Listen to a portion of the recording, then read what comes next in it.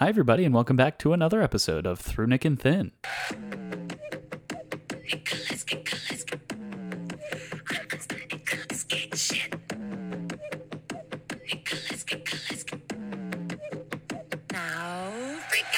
The podcast where we watch every Nicolas Cage movie in chronological order so that you don't have to. I'm your host. My name is Steve, and joining me as always is my lovely co-host, Hannah. Hannah, we're almost done, baby.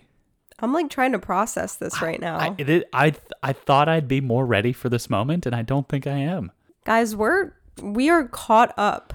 Caught up. We have watched every Nicolas Cage movie. That's out. Yeah. Yeah. There's some in the works. So this isn't the end of this podcast, but and of course there's an asterisk because we didn't really watch Dark or Grindhouse. All right, we'll figure out how to watch It's fine. It's fine. But yeah, we watched Nicolas Cage's 102nd feature film titled Pig. And what a way to end it off. Yeah. You know, people ask all the time, it's an unpopular opinion, so to speak, is Nicolas Cage a good actor or a bad actor? I think this proves that he's a good actor. If this is your sample size, then yes, he's a good actor. If your sample size is 102, he's a fine actor. But if you just watched what we watched this week, Pig, he's a great actor. Amazing. Yeah. This movie was phenomenal. It was really good. I loved it. So good. And I would recommend watching this. And I would hope that this movie gets some Oscar buzz for the year. Who knows? It came out in 2021 and Nick Cage hasn't had Oscar buzz probably since his Oscar. Yeah. Well, no, because Adaptation came out after and he was nominated. The year after. Yeah. So 2002. Yeah, it's been a while. And then, of course, National Treasure Book of Secrets he was nominated for. For a Razzie. Yeah. So, as I mentioned a few times, this week, the movie Pig from 2021 we watched. It is, imagine the most sincere parts of Taken or a John Wick movie, but just so much better. Yeah. So Nicolas Cage is a truffle farmer, and truffle farmers use special pigs to hunt truffles that are buried underground. I did some research on truffle pigs. Interesting. So you tell us in just a moment, but I will just say that for the last little bit of the plot of this movie is that someone steals his prized pig, the love of his life, and he has to go looking for it. It's not his it's his only pig. Well, yes, of course. It is his prize. Prized implies you have more than one, and that's your he breeds them. Right. That is not the case. But he has to dig up his old relationships. Not a state fair. Yeah. Yeah. So it was really good. Yeah. Really solid. A lot to think about with this movie. Yes. I've been thinking about it for a few days. We watched it a few days ago. Mm-hmm. So I'm looking forward to taking a little walk down memory lane. Yeah, I'll remind you about some of the best parts of the movie because I've got the notes here in front of me. But before we get into that, some numbers, facts, and figures from behind the scenes. So Pig 2021, the last of the 2021s, we think, unless something else comes out. Unless he drops something by the end of the year. 7 out of 10 on IMDb and 96% on Rotten Tomatoes. Isn't that the second highest? Second highest, only to Spider-Verse. Yeah. Incredible. It's like the highest Nick Cage movie. That's true. Yeah, he's the star. Yeah. Yep. It was released July 16th of this year. Okay. It had a budget of $4 million and it made $3.3 million at the box office. Okay. With a pandemic year, and like I said, if there's some Oscar buzz, it could pick up some more money at the box office in the next year. Yeah, we'll see. So I'm a little confused about the budget. Okay.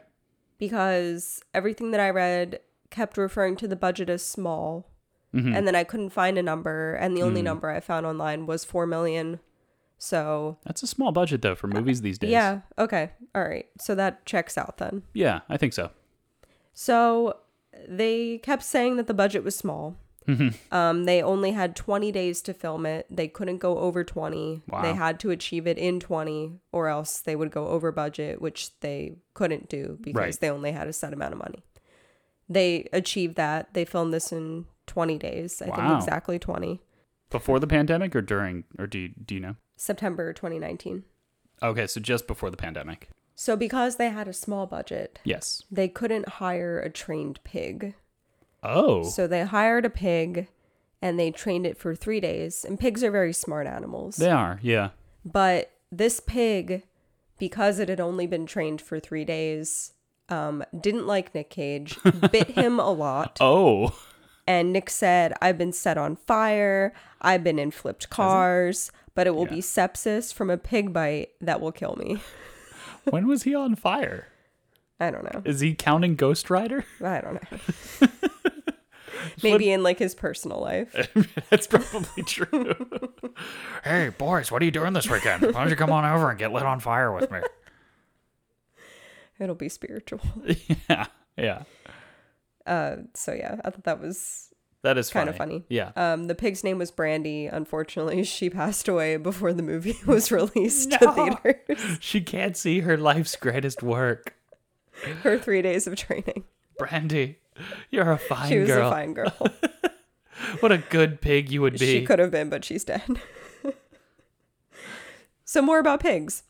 I did some research on truffle pigs. Uh-huh. They cost about $10,000 for a fully trained truffle pig. Wow, okay. And during the movie, there's a lot of contention as to, it's ridiculous, Nick. Why are you still looking for this pig? I'll buy you a new one. Yeah. And considering how expensive truffles are, considering how expensive the industry is, $10,000 for a pig seems like a pretty low ROI, I guess. Yeah, I think so. That makes sense. That's probably why whoever stole it in the first place. They figured that this is the best truffle pig. All right, well, they'll just get another one. Yeah, exactly. Yeah.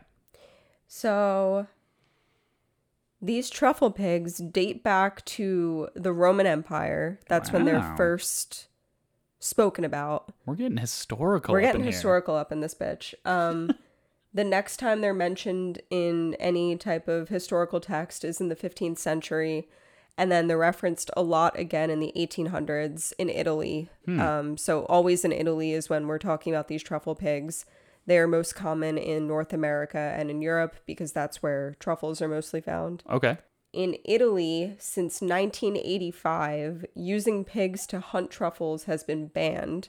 Oh. Because the pigs digging at the truffles does too much damage to the truffle plant, whatever, the mushroom thing. So they legally banned it? So they were just like, you don't do this anymore. Huh. It's not worth it. It seems so silly. Italy's such a weird place. Never been. But apparently in Portland, you can still use truffle pigs, which is where this movie takes place. Yes. So this movie takes place in Portland. Nick Cage starts the film living in the forest. And this editor of this movie also edited Color Out of Space and Mandy, which are two other movies that take place in, I think, the Pacific Northwest. They do, now in that the I think about forest. it. Yeah, yeah. Also, Mandy is a movie that is set in 3 chapters, and so is Pig. Pig is set in 3 chapters. Think about the number 3, because we will come back to that when we get to Nicolas Cage. 3 Little Pigs? Close. Is that what you're getting at? Okay, no, not at all. No. I built this house out of straw. And he huffed and he puffed and he blew the house down. Think more Asian. Okay, you lost me. Let's get We'll to get it. to it when we get to it. Early drafts of this story had it set in either France or Spain. And then I guess the writer, Michael Sarnowski, because he was working with this editor, who loves the Pacific Northwest, I guess they decided to set it in Portland. And the last non-Nicolas Cage fact I will share is that Alex Wolff, who is the co-star, Okay, yes. the younger kid, he's like 21 Okay. in real life when he was filming this. Oh, wow. He was the lead in Jumanji, the lead kid in Jumanji. The In new Jumanji Jumanjis, movies. yeah. Yeah, not Kirsten Dunst is... No, yeah, plays- Kirsten Dunst and then the other kid. Yeah, I was gonna say, her brother. Robin Williams, yeah. No, he's the nerdy kid who gets turned into the Rock in the new series of the Jumanji Yeah. movies. Yeah. So that's him. Quite a transformation for him in this movie. He was incredible in this movie. He was very good. His favorite actor is one Nicholas Kim Coppola. I feel like he just said that. I feel like he just had to say that because they did a movie together. It was his favorite actor before the movie, so it was a dream for him to be able to work with him. Did he say that during press for this movie, or is there like a record of him being like, oh no, I love Nicolas Cage, I'd love to work with him one day? I cannot confirm nor deny. He definitely just said it for the press. I bet when he was doing the rounds for Jumanji, he was like, yeah, it was such a treat to work with The Rock because he's my favorite actor. You can take a look. I'm not going to look it up. I'm just going to speculate. Hate on this poor kid. Hey, I complimented him. I'll give him a compliment sandwich. He was great. He was fantastic in this movie. I'll give you a compliment sandwich. Guy? You want to come in here for a compliment sandwich? Put him up. All right, here we go. Nick Cage really wanted to remind his audience, as he always does, he's always driving this point home, that he can deliver a realistic performance. He sometimes just chooses not to. And he delivered. Yeah. I mean, like, credit where credit is due. He fucking killed it. Yeah. He was so good in this movie. Apparently, the director had a conversation with him, and I'm gonna have to read the article to you because I can't communicate it other than just reading it, because you wouldn't believe me if I tried. Okay. But I guess they met, and they met. The director said that he only had to talk to Nick for a few minutes to believe that he truly got the character. And then every take, Nick only did 1 or 2 takes to get it right. Wow. Really impressive. Really good. So I read this article, and it's an interview with Nick. And the interviewer says, what appealed to you about playing such a restrained character? Nick said, at the time that I met with Michael, the writer, we had a quiet and meaningful conversation over shishito peppers. Okay. I had read his script, which resonated with me as a haiku. With Japanese haiku, you have 5 syllables. Remember? 3. Okay. They convey the space between. It's evocative, and those spaces became more meaningful than the words themselves. The way Michael wrote the script, I felt it would lend itself to that kind of film performance that I really wanted to get back into. And then the interviewer was just like, why? And Nick said, I had largely explored Western kabuki. Oh my God. This broken record of a man. What could be done with film performance in terms of the abstract and operatic and breaking form, and I wanted to get back to expression in film performance. That for me was why I became an actor. And then talks about James Dean again. What? Oh my God. So Nick keeps saying that, and then I read a different article where he says something similar, because he has like 5 complete sentences that he can share with us. And the other statement that he made was, this movie is the haiku of cinema. And that it is not a John Wick or a Taken, but rather a haiku of cinema. So 3, remember the number 3, haiku. I see. Okay. A 5-7-5 poem. 5 syllables, 7 syllables, 5 syllables. So that's 3. And then he's saying like that the movie is broken into 3 parts, 3 chapters. Bada bing, bada boom. Bada bing, bada boom when I walk in the room. Pitbull. Dolly. Is that a haiku? Bada bing, bada boom when I walk in the room. 7. Let's throw another bada bing, bada boom in there. Dolly. Mr. Worldwide. Worldwide. What are we talking about? Haiku. Okay. Western kabuki. And haiku. This movie is many things. It is not Western kabuki. But it did not remind me of Western kabuki. There's nothing kabuki. There's nothing haiku. There's nothing haiku about it. I mean, unless you were to count out the syllables of his... It's a metaphorical haiku. That's so lame. Which, like, also... How can you describe a form of poetry that is so, like, systematic in a metaphorical sense? Yeah, and, like, I guess there's some value to say. I never really studied poetry, but I don't think of haiku as being the poetry format that's, you're saying more in the like silence profound. Than you are in the words. You know No, what because I mean? it's all about how much you can fit into a small I guess format. maybe it is for for me. for our limited understanding. Yeah, exactly. Whenever I've had to make a haiku, I'm like, all right, how much content can I fit into this? So maybe it is more about the silence in between. I don't know. Yeah, So Nick is a chef. We did not mention that. we did not. That's also kind of a spoiler. That's okay. He trained under 2 chefs in order to Oh, really? perform in the way that he did, I guess. He probably learned everything he could about food. He went to like gastronomy school or whatever. he went to CIA, Culinary Institute of America, not the Central Intelligence Agency. My aunt the other day was like talking about some, I don't know, like not even a chef, Mm-hmm. and mentioned that he got into the CIA. Okay. And just said the CIA, and it's like there was no context about food. Ah. So I assumed that she meant the Central Intelligence Agency. Yeah. And I was like, oh, I'm surprised that he was allowed to tell you that. She was like, what do you mean?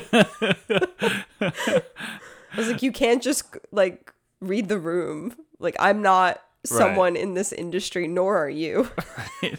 I wonder if it's one of those like bragging things, like, oh, my son's a doctor. He has a PhD in literature. Like, relax, you know.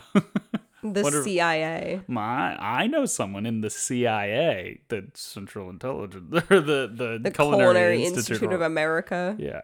Like, please go to France. Anyway. Nick. Wait, hold on. Hannah just said, please go to France. Like it's easy to just go to culinary school in France. Yeah. Okay. Just try harder. I don't know what to tell you. Just try harder. Just try harder or give up. I don't know what to tell you. I mean, like, why would you want to tell someone that you were going to the CIA? The Culinary Institute of America? But people are going to be confused. What is this podcast? We've done this 102 times. We still can't nail down banter. It's fine. Moving on. Oh my God. Nick Cage kept having dreams that he was going to lose his cat Merlin, and that's how he drew inspiration for the connection that he could finally have with a creature that was not a reptile on film.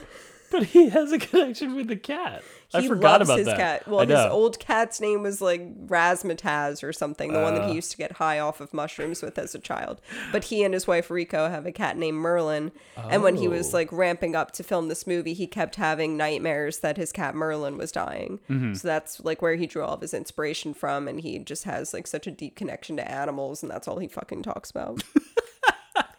And the last 2 things that he shared, he like kind of compares himself to Picasso, and he says that as a young man he saw Picasso's art. He would ask, why did Picasso not draw normal faces? He should be capable of doing so. And then he realized like later in life, of course he's capable of doing so, but he chooses to do it that way to be unique. And he's like, that's how I approach acting. I sometimes can be crazy, but I need to remind my audience that I can be normal. It's like, if you have to keep reminding us, like, stop, like, you shouldn't have to keep reminding us. Yeah. But, you know, make better movies. Just be more selective with the movies that you're making. Are you not out of your debts yet? Do you still have to keep taking everything? Like, why are you making these shitty films? Yeah, Prisoners of the Ghostland was terrible. It was so bad. And the last thing that he wanted everyone to know is that he loves living in Las Vegas. It's a lovely place to live. But you're right. He's got like 5 sentences. There's Western Kabuki. I love Vegas. He said, I want to transform my acting. I'm a real actor. Will you marry me? I stayed in... Oh, shots fired. Yeah, he said that he and his wife Rico love like the restaurants and the entertainment there, but they don't. What did he quote it? No razzle dazzle. He doesn't. Wasn't that the name of his cat? Razzmatazz. Okay. He doesn't do the razzle dazzle. He doesn't. Okay. Anymore. Okay. He's like 60. That's true. So yeah. Whew. I'll leave you with that. That was an advertisement for Las Vegas. Everyone should go. What happens in Vegas stays in Nicolas Cage's hometown, then is transferred to New Orleans, which is the Vegas of Louisiana. And then probably also LA and briefly Rhode Island. Yeah, Rhode Island, and then Scotland. And then in Dracula's castle for an evening. Yeah. And then in, what was it, Cambodia to pick up a dinosaur skull. We need to move on. Yeah, we'll move through this movie fairly quickly, I think. So let's get into this movie. He has lines in this one. Yeah, that's true. He does, as opposed to Willy's Wonderland, which was last week, where he didn't have any lines. But yeah. No, I mean, but I think this movie is just a little bit more straightforward in the sort of development of the plot. So we'll go through it. Nick Cage scene. It's far deeper, but oh really? Is this movie deeper than Willy's Wonderland? I don't know. We'll talk about that at the end. But so the movie opens up on Nicolas Cage standing over a smoldering fire in front of the river. We are soon introduced to his pet / confidant, the pig employee. The only thing he's really got in his life, of course. He's out in the woods in a cabin that's sort of a not disheveled, but it's rustic for sure. This cabin, he lives off the land essentially is what we get just by looking at him. No words. We get a good look at him and his look. So, do you want to describe how he looks in this movie? I don't remember what he's wearing in this scene. Not like anything of what he's wearing. He's just got really long white hair and a white beard. So it's very different from what we've seen Nicolas Cage very rugged, portray. Very old. Looking. Yeah. Okay. Looking kind of homeless. A little bit, and that's pretty dirty. Yes. Like he probably smells. For sure. He looks like he smells. Yes. So we get into the first section of the movie, which is titled Rustic Mushroom Tart. Don't really know why exactly. That's what he makes. Oh, he makes that. And he studied under a chef to learn how to make that. Nick Cage did himself. Yes. Oh, interesting. Yeah. So we see him in his home, and he's carefully making this rustic mushroom tart. And it's just a lot of scenes of Nicolas Cage at home. And when he gets ready for bed, I've noted that he wears long johns, and he's very out of shape. He wears long johns for much of this movie. Yes, he sure does. And it's clear right off the bat that he's putting in a really restrained performance. A car shows up the next day with... I would like to say, is difficult when you have all of that hair to put in a restrained performance and still like emote. I often find that whenever your beard grows in, you find it hard to emote. No, but I often have a hard time like deciphering the emotions of men with a lot of facial hair. Oh, interesting. Which is a really strange comment to make. It is a strange comment, but now I'm going to be thinking about that the next time I see like a bearded man crying on screen. Yeah, like we watched Survivor and Where's the Through Nick and Thin bingo card? We're mentioning Survivor. And some of these men grow facial hair pretty quickly, and especially if they make it all 39 days on Survivor. Their facial hair is quite thick by the end, and then at the finale when they bring them back, sometimes they're clean shaven, and I feel like I can see the emotion on their faces far better when they're clean shaven than when they have all that hair on them, even though they should be more emotional because they're stranded on an island without food for 39 days.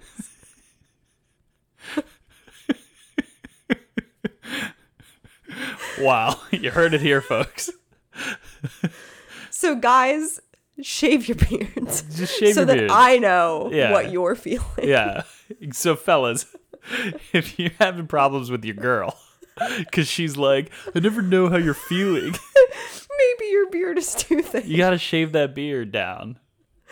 Perhaps it's not a communication problem. So that she could be perhaps it's a beard problem. So she could be like, what do you want for dinner tonight, babe? Oh my God, you shaved your beard. I can totally see it on your face now. And then it doesn't turn into an argument. Is that what people argue about? I don't know. Where were we? The beard. Wow. All right. Maybe we are moving a little slow today. It's our last episode. We can take a long time. We're stretching this one out. Yeah, exactly. So a car shows up the next morning, and who shows up but the nerd from Jumanji? I forget his name. Forgive me. Alex Wolff. Alex Wolff shows up, and he's looking a lot like Salt Bae. He's got how do you like that reference? He's got the tweedly little mustache, the little soul patch, the round glasses, a little man bun. That's so accurate. He's Salt Bae. That's so funny. I was holding on to that one until just now. So Salt Bae shows up, the In nerd like from Jumanji. What's his car? Like It's like a Lamborghini or something. It's something insane. So we quickly define that he's driving such a nice car, and he's so well dressed because he is purchasing the truffles from Nicolas Cage to then sell to high-end restaurants around Portland, Oregon. A truffle peddler. He's a truffle peddler, if I ever saw one. I was going to make a joke like, and his father was a truffle peddler, but we'll get into that. His father plays a big role in this movie, yeah. So he purchases the truffles, and then Nick Cage, he goes away. Nick Cage plays a tape of a woman's voice, and we hear her say like something like "I love you, Rob" or something like that. So it's clearly his wife or ex-wife or something along those lines. He goes to bed again that night in his long johns, and another car shows up. This time it is not Salt Bae, but it is two tweakers. I think they're billed as. They're like two like junkies. Yeah. Who show up and they steal the pig. And as they're stealing the pig, there's a bit of a scuffle and Nick Cage screams. They knock him out. Knock him right in the back of the head immediately so that he's like stumbling around and he's knocked out and wakes up the next morning and his face is like stuck to the ground because he was bleeding out like all night. Yeah. Blood is so sticky. Yes. Blood is very sticky. Put it on the poster. Pig. 5 stars. Blood is so sticky. Hannah Martin through Nick and Thin. So Nick Cage, he's immediately upset that people came in and stole his pig, of course. It's the only thing he has in his life, really, that he loves. It's very clear, even though he's said very few words. And so he boots up an old truck. It doesn't work out very well, so he starts walking through the woods. He finds his way to a diner where he's still bloodied and looking all disheveled. And he's like, "I'm looking for Marge." And they go, "Marge died 10 years ago." It's like, "Oh, can I use your phone?" And so it's pretty obvious that Nick has been isolated for a while. Long time. So he calls the nerd from Jumanji to come pick him up, who's listening to a classical music podcast, something along those lines. That felt out of character. So there certainly are some, not plot holes, but some minor issues that I have with this movie that sort of take it away from being what I think might make it like an extremely good film. I have a big problem with this movie, and we'll get to it. Okay, can't wait to hear what that is. So Salt Bae and Nick Cage go to some like stand in the middle of the woods. It's like somewhere where they're processing the truffles or something. It reminded me of like a fish market for truffles. Yeah, but it was in the woods, and they see this old lady, and they were like, "Hey, have you seen my pig?" And she was like, "What kind of pig?" And they go, "A truffle pig." She drops everything. She's like, "Motherfuckers!" She goes ballistic. She's like, "Nobody steals a motherfucking truffle pig in this community." And we're like, "Goddamn, lady." We're like, okay. So she like drives them over to these burglars' trailer. These people who stole the pig. The tweakers. And they're like, "Nah, man, I didn't see your pig." But then they eventually get it out of them. They're like, "We never got a name. We sold him to some guy from the city who drives a nice car, man." And so Nick Cage says to the nerd from Jumanji, Take me to the city. That was very Batman almost. Take me to the city. I can't do it as well as you. Wow, okay. That was the best I could do. Well, I thought it was pretty good. You said it was like Batman, so which is it? Oh, I was saying your Batman was good. Oh, it was in Nick Cage. Hashtag Batman for Nick Cage for Batman. He'd love that. What's that? He would love that. Jeez. It is getting late. Hannah is getting grumpy and sleepy and delirious. It's fine. So Nick Cage and the nerd from Jumanji head into like a food truck area in the city where Nick Cage goes to see an old friend. The old friend, I don't think we get a name right away. I didn't even write down his name. He wears fingerless gloves, so I have him written in my notes as FLG for fingerless gloves. It's like Morgan or something, and then nerd from Jumanji's like, "Who's that, Morgan? Oh my god, I can't believe you just talked. You know him?" So he's some sort of famous or something in the city, but he looks like a homeless man. We learn more later. Yeah, and that's the part that I have issues with. Okay. Oh, okay. So, yeah, Nick Cage is like, I'm looking for my pig, and he doesn't tell him anything, and he speaks in, like, riddles. He's like, we're all looking for pigs, some shit like that. And then says, like, you're nobody here anymore. You're nobody. You ceased to exist. Yeah. You mean nothing. No one thinks about you, Rob. I own this town, and it's like, all right, riddle. It's like, also like, okay, it's literally Portland. Yeah, it's Portland. Like, not to shit on Portland, but like... Yeah, but like running this Portland... This isn't New York. Yeah, running Portland is like batting cleanup in T-ball. It's like, it's fine. Like, I could run Portland in a long weekend. But you're not even running Portland. You're running like the culinary community of Portland, or like the truffle community of Portland. Yeah, like I said, a long holiday weekend, I could take over the truffle community in like a Portland or like an Indianapolis. Like, come on. No offense to people from those towns. They're just not New York, like you said, like or anything like that. And even then, it's like... it's still like, just... Nobody fucking sells cabbage in this town but me. It's like, are you fucking kidding? Come I mean, on. to be fair, like, the price of truffle... it's high, I know. It's like the diamonds of mushrooms. Yeah. Like, again, it's like the diamonds of like weeds. It's like, oh wow, these are fantastic. No, but it's I know like they're tasty. Other mushrooms are like rubies or sapphires. Yeah. You know? Yeah. If we're gonna make the gem comparison. And we're sticking to it. So Nick Cage says to the nerd from Jumanji, he's like, I need to get to the Hotel de Santiago or whatever it's called. I don't remember. And nerd's like, that hotel closed down years ago. And he's like, no, we need to get under it. And so they go down into some restaurant through the kitchen, and they move like a big fridge or something to get into this underground tunnel. The nerd from Jumanji reluctantly goes with him, and they find the fingerless gloves guys runs like an underground fight club for all the local kitchen staff. restaurant workers. Yeah. What? Yeah. Anyway, I looked this up. It's not real. No, it's not. Well, I mean, it wouldn't be online if it were real, but it is a weird thing to include in the movie. It made no impact on the plot. Well, so it does because... I mean, we find out a little bit more about where the pig is. Well, yeah, that, and Nick Cage's character's name is Rob. And, everybody's got there's a big sign-up sheet. They could have figured out other ways to expose his identity. I know they could have. Rather than making him, just take it from a bunch of restaurant workers. We're going to get into that. So, there's a big sign-up sheet, and Rob writes out his full name, Robin Feld.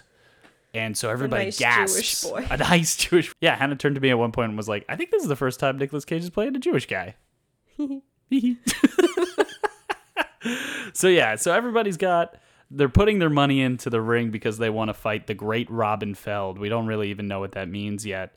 But so Nick Cage enters the ring against this tiny little shrivelly little guy, and he just puts his hands behind his back, and it dawns on us that it's not a fight club. It's a how long can you take a beating club.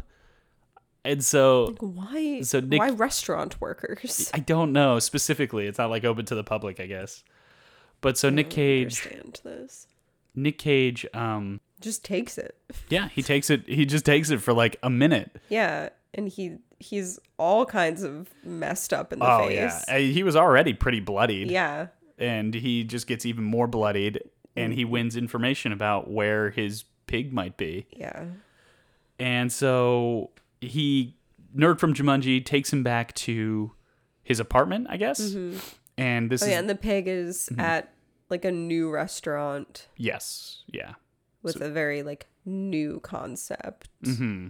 It's deconstructed bullshit. We deconstructed. So that's the next section of the movie is titled Mom's French Toast and Deconstructed Scallops. So how do you deconstruct a scallop? It's basically, don't they like make it a foam or something? Yeah, it's just like a bowl of steam that oh my God. is like smells like scallops. We harnessed bay water and then evaporated it for just the essence of sea.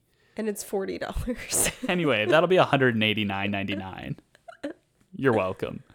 That's without tip. So this scene, I started writing my notes for this next scene in the apartment. It's now the next morning. Nick Cage is not bandaged up or anything. He's just still bloodied. Also didn't take a shower. Nah, he probably reeks. In this guy's really nice apartment.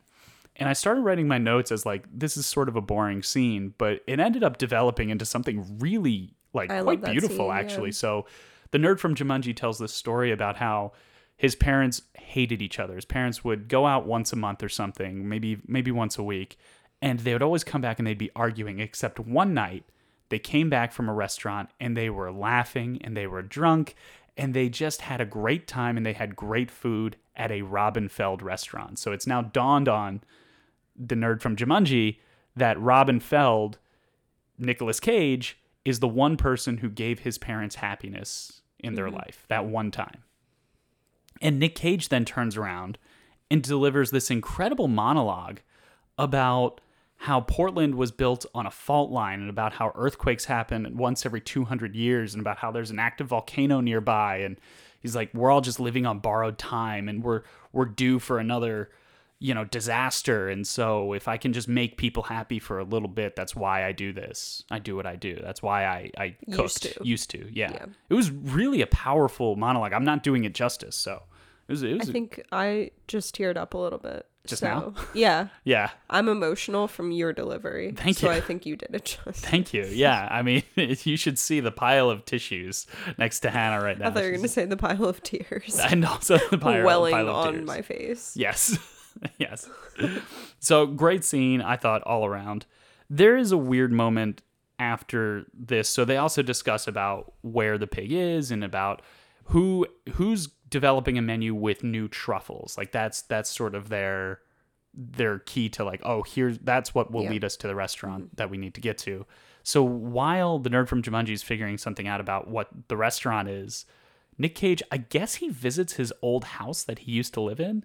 This scene is weird. And he just sneaks around back and he like talks to a kid and like they're playing an instrument. I forget what they call it, but like weird. He just talks to this kid and then leaves. Like nobody comes out and is like, what are you doing here? Or nobody comes out and is like, Dad, what are you doing here? And like maybe it was his kids and his grandkids or something like that I thought would make sense, but it wasn't.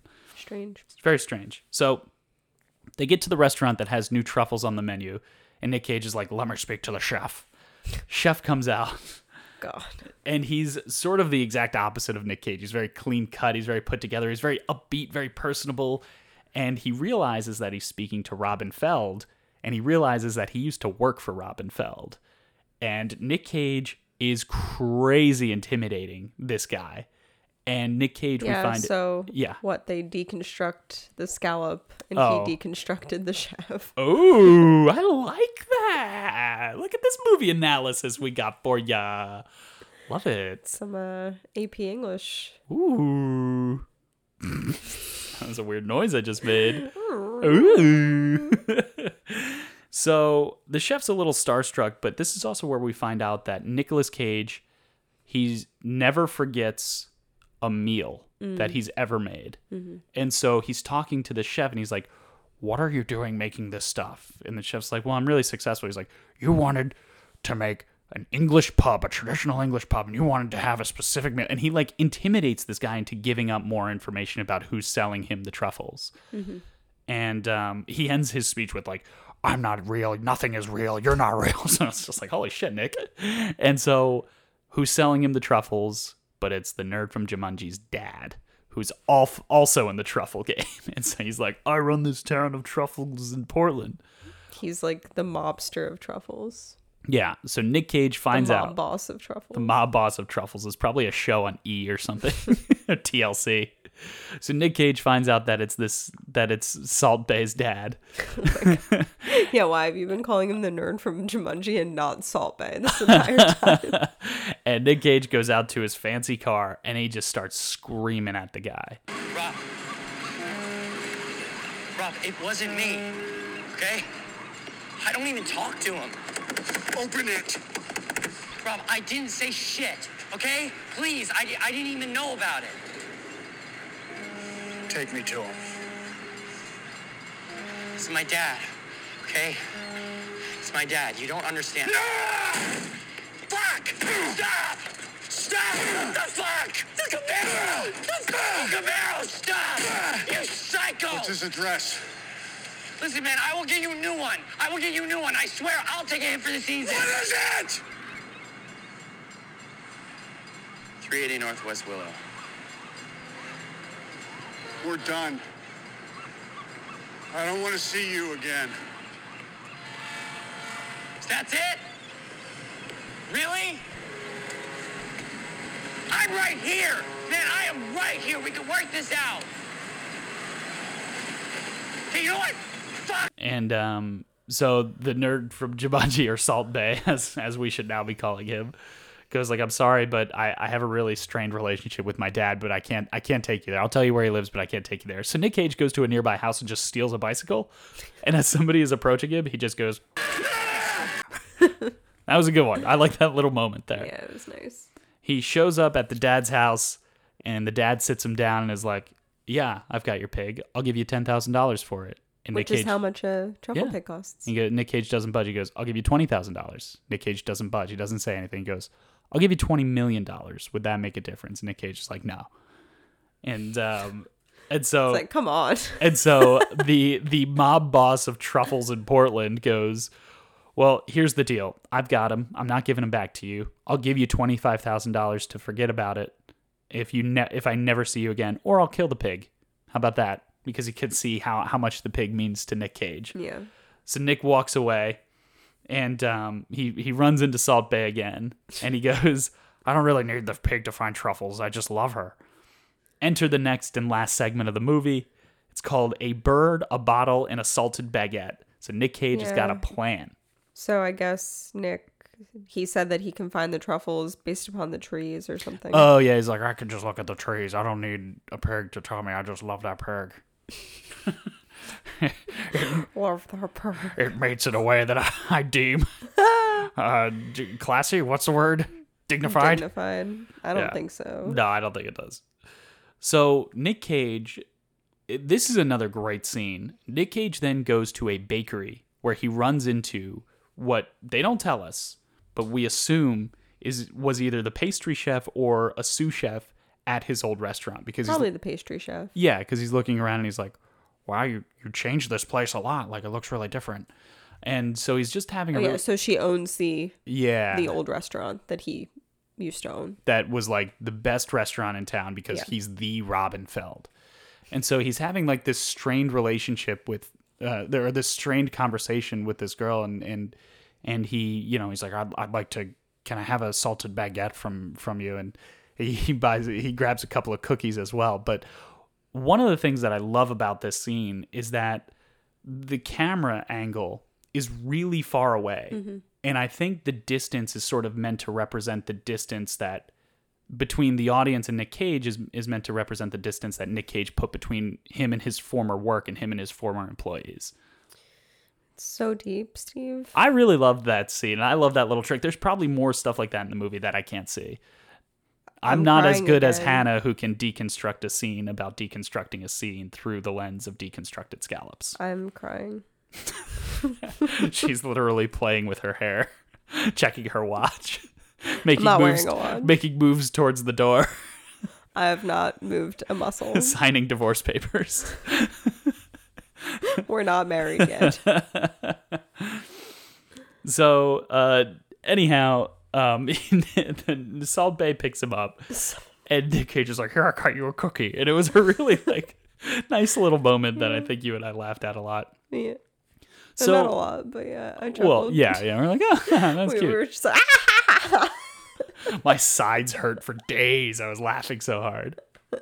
So the next scene's pretty weird because Nick Cage you see him next cooking. It's beautiful shots of him cooking an incredible meal. And then it sort of pans out and you realize that Nick Cage and Salt Bae have essentially snuck into Salt Bae's dad's house. And there's just this like... After Salt Bae's dad was like, if I see you again, I'm going to kill your pig. Yeah, it's like, he offered him like $20 million to fuck off. And now he's sneaking into his house to cook a meal. Yeah, and so he, of course, his plan is to cook the meal that Salt Bae's dad had with Salt Bae's mom, who we now know is dead or she's a vegetable, essentially in some kind of coma or something along those lines. So it's Ratatouille is what happens. It's essentially it's Ratatouille. But what I loved about this scene, though, too, is that we're just sitting there at the table with them, like, in silence. It is quiet. It's the middle of the night. Nick Cage... what is it? Like quail or something? I think it is some kind of quail. It's like a dark meat, but it's a small bird, but a dark meat, so I don't know what that would be. I think it's quail. Yeah, I think you're Anyway, right. He studied under a chef to learn how to make that. Yes. So the dad immediately starts crying, and Nick Cage confronts the dad, and he's like, I never forget a meal or the way I made people feel. That's the way, like, the pig makes me feel. I just want her back. Like, can you please give her back? And the dad's just like, I'm sorry, she died.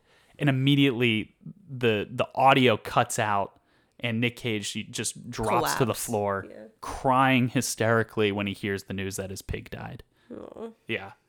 So Nick Cage and... He thought about his cat dying. Aw. Wow, he got all that from his cat dying? That was, like, a lot of acting for, like, someone who's not really... He had consistent dreams that his cat was going to die. That's true. He dreamt about it a lot. I forgot about that detail. Yeah. How could you forget? I just said it. Like an hour ago. Like 45 minutes ago. But Nick Cage and Salt Bae, they go back to that diner from one of those early scenes, and they just have like a cup of coffee together, and Nick Cage delivers another couple of great lines like, you know, if I didn't go looking for her in my head, she'd still be alive. And he was just like, yeah, but then you'd never really know, and you'd always be searching, or you'd always be wondering. And he's like, I'm just going to walk back. And then he ends up back at the river from that very first scene, finally washes his face, goes back home. He's covered in bruises and blood bloodied, and dirt. Yeah, like the whole movie, he's really out of place in the entire movie. But like, but it's Portland. That's definitely true. He like would have stuck out like a sore thumb if this were Miami, but but not Portland. And then the final scene with Nicolas Cage, at least, is he goes back to his house and he pops in that tape of his wife, and he listens to his wife and puts on his long johns and goes to bed. Yeah. What song was she singing that reminded her of him? Oh, Bruce Springsteen, I'm on Fire. I'm on Fire. Yeah. She's like, this song always reminds me of you, and she sings Which a is version of it. Weird. Yeah. Hey, little girl, is your daddy home? Very strange. Closing thoughts, Han. I have a few, but do you have any other closing thoughts? I loved it. Yeah. I thought his performance was really understated, but perfect. Like, I don't have too many complaints about his performance. No. The only thing that I didn't like about the movie was the underground fight club. Fight Club, yeah. Or that he just, like, snuck into several people's homes and had very strange interactions. Yeah. Yeah. He also, like, I don't know. He's been out of the social game for a while, so I can forgive him for that. I can't forgive the Fight Club. Well, we've all been out of the social game for a little while. Not like he has. No. Maybe it's no, it was filmed before the pandemic. Yeah. I was going to say, maybe it's like a pandemic thing. Like, maybe it's about, like, oh, people coming back to society or whatever. No, it's not. It was before then. No. Yeah. So, what are your thoughts? My thoughts were that I loved the directing in this movie. This guy does not really direct much. I gave it a quick look up, and I think what was his first major movie was this, and it was incredible. The restraint from Nick Cage, I think, really paid off. Alex Wolff was incredible. Salt Bae, yes, thank you. And the music was great. I really liked that rendition of the Bruce Springsteen song at the end, even though the lyrics don't make sense. I think the tone made sense. Yeah. And I thought this was on par with movies like Joe adaptation or The Weatherman. And Nick said that he saw a lot of himself in Rob, And the last time he said that about a character was about Joe. Yeah, I could see that. Yeah, and I also wrote down, I'm kind of sad now after the end of the movie. Yeah. And then we watched through the credits, and they credit the chefs at the very end. Like how they credit the songs, they credit the chefs who made the dishes. Yeah, weird. Yeah, kind of cool though. Credit where credit's due, right? Mm-hmm. So that's going to do it for me, I would watch Han. this again. I would definitely watch it again. Great movie. I have a few more questions for you, unless you have any other closing thoughts. You're giving me a blank stare, so I'm going to jump right into a Did question. we rent that? Yeah, so I have to buy it again to grab some clips. Unless it's on YouTube, I doubt it, but that's okay. To do that to you. That's all right. I mean, like it's like $6. I asked you if you wanted to buy it. It was only $10. Ah, damn. It's to rent it. It's like $6 or $7, and then Yeah. it's like I'll just do it twice. It's like buying 2 movie tickets. It's fine. I know I'm wasting like $4 or whatever, but Maybe you can get it at the library. I doubt it. It's okay. All right, Han. Who was the best supporting actor? Salt Bay. Salt Bay. What was Nicolas Cage's best dressed moment? Is it the long johns? Is Yeah. it his normal outfit or his normal outfit with the blood on his face? The blood is too much to look at, so I'll just give it to like his first appearance in his long johns, Okay. Long like johns. when he's going to bed Yes. What was the worst Nicolas Cage scene? in the Fight The Club. Fight Club. Okay. That was easy. What was the best Nicolas Cage scene? There's a few really good ones. Yeah, I liked the touching moment he had with Salt Bay at his apartment when he made him the French toast. Yeah. Yeah. So Salt Bay made the Salt French Bay toast. made French toast for Nick. Yeah. And yeah, he had that incredible monologue about the shortness of life. Yeah, And it was a nice one. yeah. I do think that his breakdown at the end was really powerful. Mm-hmm. But the audio cut out, so that was sort of like a directing choice and editing choice to cut out the audio. So Yeah. we didn't really get a lot of like the No, real Nick yeah, Cage that's in true. that scene. All right, I'll give it to something more understated then. Yeah. Yeah. Best Nicolas Cage scream. I have like 3. The first one. The first one where he's like, "Let her go." Yeah. Yeah. Or did you like when he stole the bike and he goes, "Rah"? It's not a scream. Not really, but it is kind of. Yeah. Or when he does freak out when he like it's a real Cage Rage moment. So that would sort of be the obvious. So you don't have to go Yeah, with the but obvious. we don't hear it. No. When he finds out that it's Salt Bay's dad, Oh, and Salt Bay's like, "I right, can't take you to him," outside, and he's yeah. like, "Why not? What the hell?" Yeah, I feel like we have to give it to that. I think that's probably the best scream in the movie. Yeah. It's the most consistent. Like he's angry for like a full scene there. We love that. We do love that. And We finally, love that here at through Nick and Thin. And finally, Han, what was the most nouveau shamanic moment? He was very understated in his performance. So Very much so. I can't classify anything as nouveau shamanism as I think I know it, but he's calling this Western kabuki. He's calling this the haiku of cinema. So I think just him considering this to be Western kabuki feels nouveau shamanic to me. So it's more of his press Like his after. perception, well, just Yeah. like his perception of his own performance and the fact that he got this role over a date with the writer over shishito peppers. That is true. That is so nouveau. Whatever that means. Whatever that means. It's Like, so, I just don't even know anymore. Yeah. It's evolved so much over the years. yeah, I mean, it's evolved for Nick over the years, but it's also evolved for us over like the 3 years That's we've what done I the mean. podcast. Yeah. It just continues to evolve. And I think at this point, nouveau shamanism to me is just like to expect the unexpected. Even Yeah. though he's so predictable, like we were saying earlier, he says the same like 7 sentences. But for him to qualify this movie as Western kabuki just like makes no fucking sense to me. So that's why I have to give it to that. I like that. I like that a lot. I wouldn't have pegged that as the nouveau shamanic, so I didn't know where you were going to go with it, so I like it. All right, Han, last question for you. Where are we ranking this one? Where's Joe? Joe, I believe, is number 10. Number 13, What is 12? Spider-Man Into the Spider-Verse. What's 11? Kick-Ass. What's 10? Mandy. 11. Mandy. You got to put it right after Mandy? You like Mandy a little bit more than this. He's more... He's more cagey. He's cagey. He's It is cagier a than Mandy. cagey scale. So, yeah. Number 11. Han, this is our last one.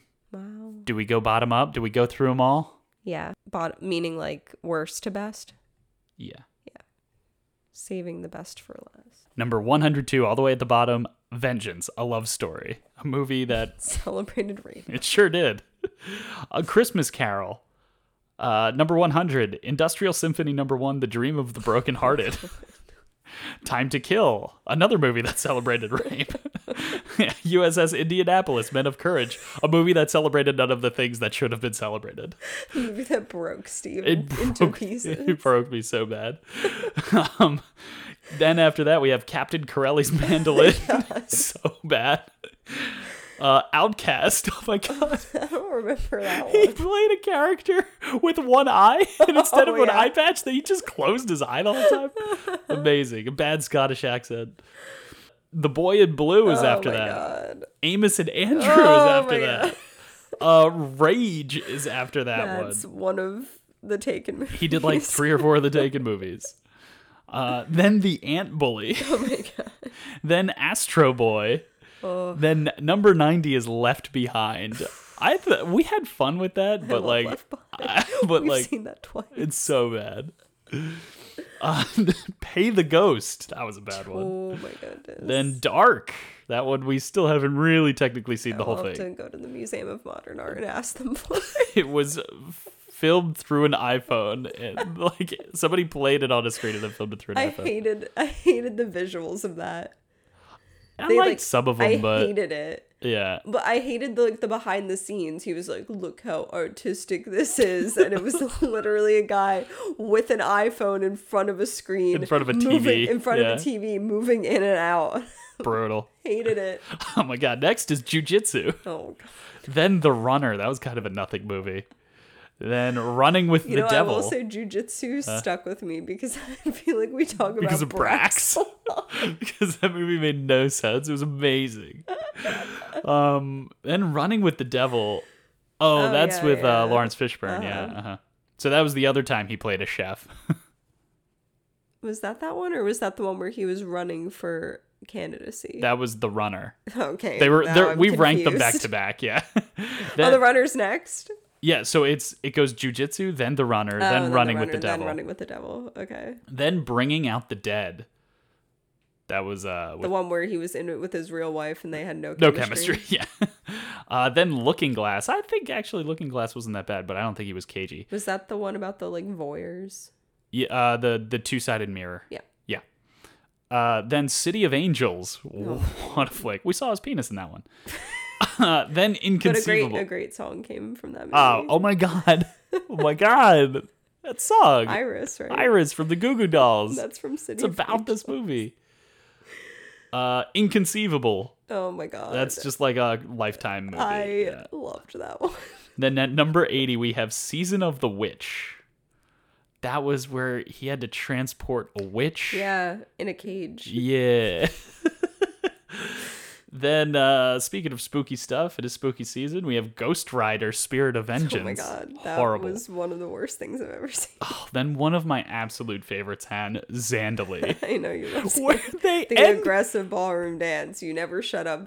I know. Where's the Through Thick and Thin bingo card? Because they end the movie with an aggressive ballroom dance. I feel like we talk about the boy in blue and the aggressive ballroom dance all too much.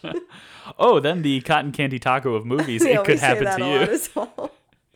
It could happen to you. Seeking Justice is next. I think that's another one of those like Taken types. I don't remember that one at all. That was with January Jones, where he like made a deal with like the mob, and they were like, "We'll kill your wife's killer if you kill someone for us." Yeah. Whole thing. Then Trespass, the movie where everybody pointed a gun at each other and nobody shot. Yeah. Wild at Heart. Was that with Nicole Kidman? Yes. Mm-hmm. Then Wild at Heart. Love Wild and Wild. It was really bad. That was one of our more fun podcast episodes, so go back and listen to that one. Yeah. We're just not, it's not really bad. We're just not into David Lynch. Yeah, definitely. Then Bad Lieutenant, Port of Call, New Orleans. Ooh. That one was rough. That was a bad lieutenant. Then Firebirds, the only podcast where we had a guest host. dad. Your dad showed up in the last 5 minutes off mic. Then the In our old apartment. yeah. Then the Humanity Bureau. Do you remember this one? He spoke the Pledge of Allegiance. You remember the bad drive acting? Yeah. He's just bobbing his head around. Yep, I remember that one. Then And the man with the eye patch. Oh, the eye patch guy, yes. Then 211, that was like the bank heist movie, I liked that one. and that's number 70. Then Primal, which was I forgot about that one. That was a good one. The animals on the ship. Yep. Then Rumblefish, also known as Mumblefish, because you can't Mumblefish. hear anybody. Then Snowden, he's kind of barely in. We like get that into movie. this span of movies here where they're like he's just in a cameo. So Snowden, Never on Tuesday, Fast Times at Ridgemont High, Grindhouse are all in a row. Never on Tuesday still might be my favorite. Anybody hurt? Can I give somebody a lift? Pinocchio. Then, for some reason, our second most listened episode at number 63, Peggy Sue Got Married. I don't know. I don't know why I just people don't know resonate. about it. Yeah. Then The Cotton Club. Then Guarding Tess. Oh my god, guarding. Why is that so high? It's at 61. Oh, What? You were like, go through them quickly. And I'm trying to blaze through them, but we're having too much fun I know, reminiscing. okay, sorry. No, it's okay. Then at number 60 is Teen Titans Go to the Movies. Then 59 is G-Force. We watched all of these movies, Steve. I know, and I'm not can't even get through over half it. of them. Oh Ham. my god! I know. How many hours is that? I mean, Like 200. yeah, roughly, yeah. Then Kill Chain, all the Kill Chains. Army of One, where he does the voice. Dog Eat Dog with Willem Dafoe. I think it was Ooh, like yeah, a drug that's fun. movie, yeah. The Sorcerer's Apprentice. Stolen, another one of the Taken Taken. knockoffs. Grand Isle, that one was bad from recollection. Moonstruck. I lost my hand. Iconic. Sunny, his directorial debut. Oh my god, his character in Sunny. Acid Yellow. or whatever. Trapped in Paradise is number 50. And you know how it's like contentious if Die Hard is a Christmas movie? I think Trapped in Paradise is a Christmas movie. That's another one that we had fun recording that episode for the podcast. So I go back and listen sneezed. to that. It's a whole thing. It's a whole thing. Valley Girl, which I think should be lower. We're looking at this list here. This is first. I mean, you know what I mean. Higher in the rankings, but lower on this list. Then Knowing. Knowing. Oh, Wind Talk. Caves won't The save. caves won't save you. Wind Talkers, Talkers. where he learned the wrong language. Oof. Bangkok Dangerous. Lord of War. The Croods. Oh, The Croods A New Age. Just slightly edged it out. Snake Eyes. yeah. Between Worlds. What the fuck? Were we high when we ranked that one? He was real cagey in it, if I remember correctly. I don't remember He at all. he read Memories by Nicolas Cage, and it was his idea Oh my god, yes. to read poetry while having Oh, sex. I loved that one. Yeah. Okay. Birdie is number 40. Mm-hmm. So there's the next 10 for you. Honeymoon in Vegas set women back a few decades there, I think. 8mm. A Score to Settle. Wow. Remember, these are ranked based upon Caginess. how we feel at the moment Yes. and how cagey it was, Yeah. and not much else. Yeah. Then Arsenal. Then Dying of the Light. Mm-hmm. Then Prisoners of the Ghostland. Then The Frozen Ground. Drive Angry. Wow. Gone in 60 Seconds. And Next at number 30. Next. Someone recently was like, I watched this horrible Nicolas Cage movie where like he could see ahead 2 minutes, and I was like, that's Next. That's It's terrible. not a horrible Nicolas Cage movie. It's the 30th Trust me. best I was Nicolas gonna Cage movie. say. It's in the top 70th Oh percentile. my goodness. Number 29, Matchstick Men. Great movie. We're getting into really good movies here. The Rock, So good. Red Rock West. That was one of his Wow. early, like, good understated movies. Love it. World Trade Center. Not a good movie, but we were like, well, we have to rank it high because it's about 9/11. It was better than I think people gave it credit for. It was too soon. Well, like 6 or 7 years later, It was wasn't like 4 years later. Let me see. I have it written here. I think it was 2005 or It was 2006. 2006. So, it was 5 years later. which means they probably filmed it 4 years later. Yeah, but Which means they probably came up with the idea 3 years later. Yeah, but it was like it was commemorating the people who died and served and It was more about the police and the firefighters. Yeah, exactly. Color Out of Space is at number 25. Weird one. Willy's Wonderland, 24. I loved it. The Trust, number 23. Con Air, Kiss of Death, Wow. Mom and Dad, Sawzall, that means it saws all. Raising Arizona, Aww. Best of Times, Oh, the OG. Racing with the Moon. Oh my goodness. Why is Great that one. all the way up there? I think because we We ranked had it. that so, like, Mm-hmm. we had that so high for so long because there were such horrible movies. Horrible. It's actually a decent movie. Like, Yeah. given the script, it should be a bad movie, but it ended up being a pretty good movie. But also, like, that was one of the first like what we know now Yeah. as to be cagey. That was like his first time yeah. foraying into like that type of acting. Yeah, there's a scene where he gets really drunk in a tattoo parlor, and that is... It's cagey. It's cagey. That is early onset cagey if I've ever seen it. Number 16 had National Treasure Book of Secrets. I mentioned it earlier. I love it. Ghost Rider after that one. Mm-hmm. The OG Ghost Rider. Joe. Spider-Man Into the Spider-Verse. Kick-Ass. Pig. Pig. We just watched it. Mandy. Top 10. Top 10. Top 10. Yes, thank you. Wow, you knew that. You just knew off the top of your head. You're good. Oh, I remembered where we ranked. Oh, Pig. Pig. Oh, okay. I thought you were counting along. Oh yeah, I know. I was counting along. I'm counting. Yeah. All right, so top 10 is Mandy at number 10. Wow. The Family Man at number 9. You love The Family Love Man. that movie. Also It holds a up. Christmas movie. Yeah, definitely. The Weatherman at number 8. Also a Christmas movie. I don't think so. I think there was snow on the ground.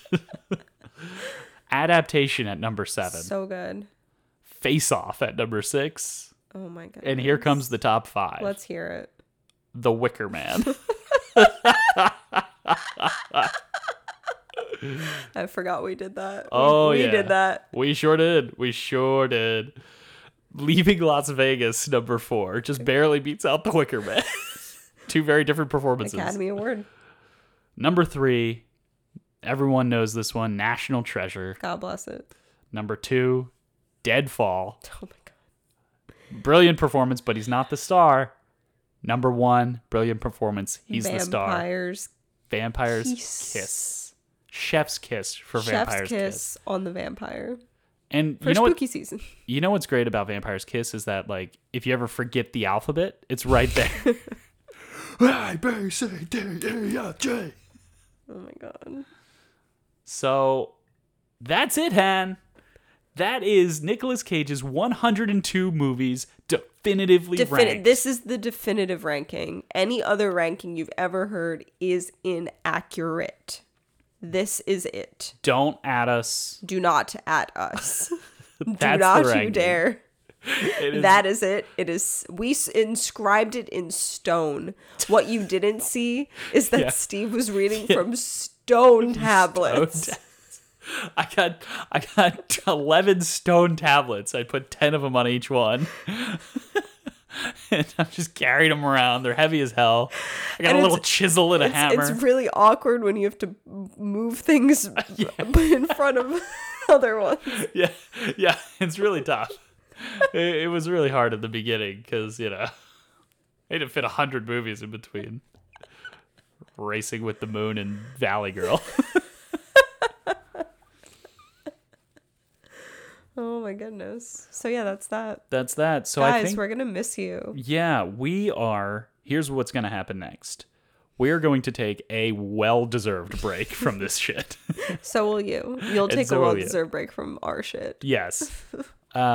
Maybe we'll come back the next time Nicolas Cage has a movie out. I think, like I said earlier, I remember it being April 2022 2. What is it? The Unbearable Weight of Massive Talent? Yeah, it's either that one or so we're still gonna watch The Unbearable Weight of Massive Talent, or The Retirement Plan. That's another movie that's in post-production that's slated to come out in 2022. After that, he's got a movie called The Old Way and a movie called Butcher's Crossing. This man never stops. So, but those are in post. One's in post-production, one's in pre-production. So we still got a ways. I think The Unbearable Weight of Massive Talent is going to be the next one, and that one should be a lot of fun. He plays himself.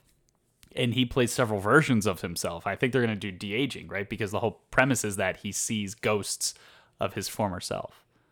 Is it going to come out? You said April. Like, why not put it out around Christmas time and make it the new Christmas Carol? A cash-strapped Nicolas Cage agrees to make a paid appearance at a billionaire superfan's birthday party, but is really an informant for the CIA since the billionaire fan is a drug kingpin and gets cast in a Tarantino movie. Wait, I'm confused. Is he an informant for the Culinary Institute of America? Or is he an informant Wow. for the Central Intelligence Agency? That's what we call a callback, baby. Yeah, April 22, 2022 is when that movie is slated to come out. So that'll be our next flick. And maybe that'll be the next time we come back. And maybe at the start of the New Year's when we'll start what we've teased a few times, a season 2 through Nick and Thin with friends. We'll get a third mic in here. We'll get a friend in here to talk about some of their favorite Nicolas Cage movies. And then maybe we'll also figure out a way to get dark. Yes. The movie. Yeah, we can to get dark. Maybe we'll find out a way to get dark and emotional. Yeah. So that's going to do it. Wow. So thank you guys for listening. I feel like we crazy. shouldn't go, I feel like sign off without we're saying really that. terrible at engaging with you on social media. So maybe in our time off, that's what we'll take some time to try to do. Yeah, maybe. So like a few months ago, I pretty much gave up all social media. So I really only go on Instagram to post a Nicolas Cage post. So I go on Instagram like once a week, if that. And so I try to catch up on everything then. Yeah, you probably should. Instagram. Yeah. So yeah, no, people have been like super nice and reaching out, and we've weirdly been able to help people through school and with projects and work, and like some people said that it's been nice to fall asleep to us, which has been weird. Can't imagine. Because we insert crazy Nicolas Cage I hate falling clips. asleep to Steve. Every night I fall asleep and then Hannah creeps out of the room, sleeps in a different room, and then before I wake up she creeps back in so that I don't. Yeah. How did you know? Yeah. So thank you guys all so much for listening. Hopefully you got something out of all of this. I know we certainly did. Absolutely. At the very least, I feel like I'm a different person after this. At the very least, we have something to talk about at parties. And work, apparently. I had to give a fun fact recently, and what better fun fact to give? We are forever tied to this fun fact. This is us. Yeah. Is this us? Is this us? Who knows? Find out. Find out next time on Through Nick and Thin. Just remember, we are always here for you. Through Nick and Thin. Thanks for listening, everybody. Thank you guys so much for 102 great episodes. We will love you. See you soon. Take care. Bye. Now,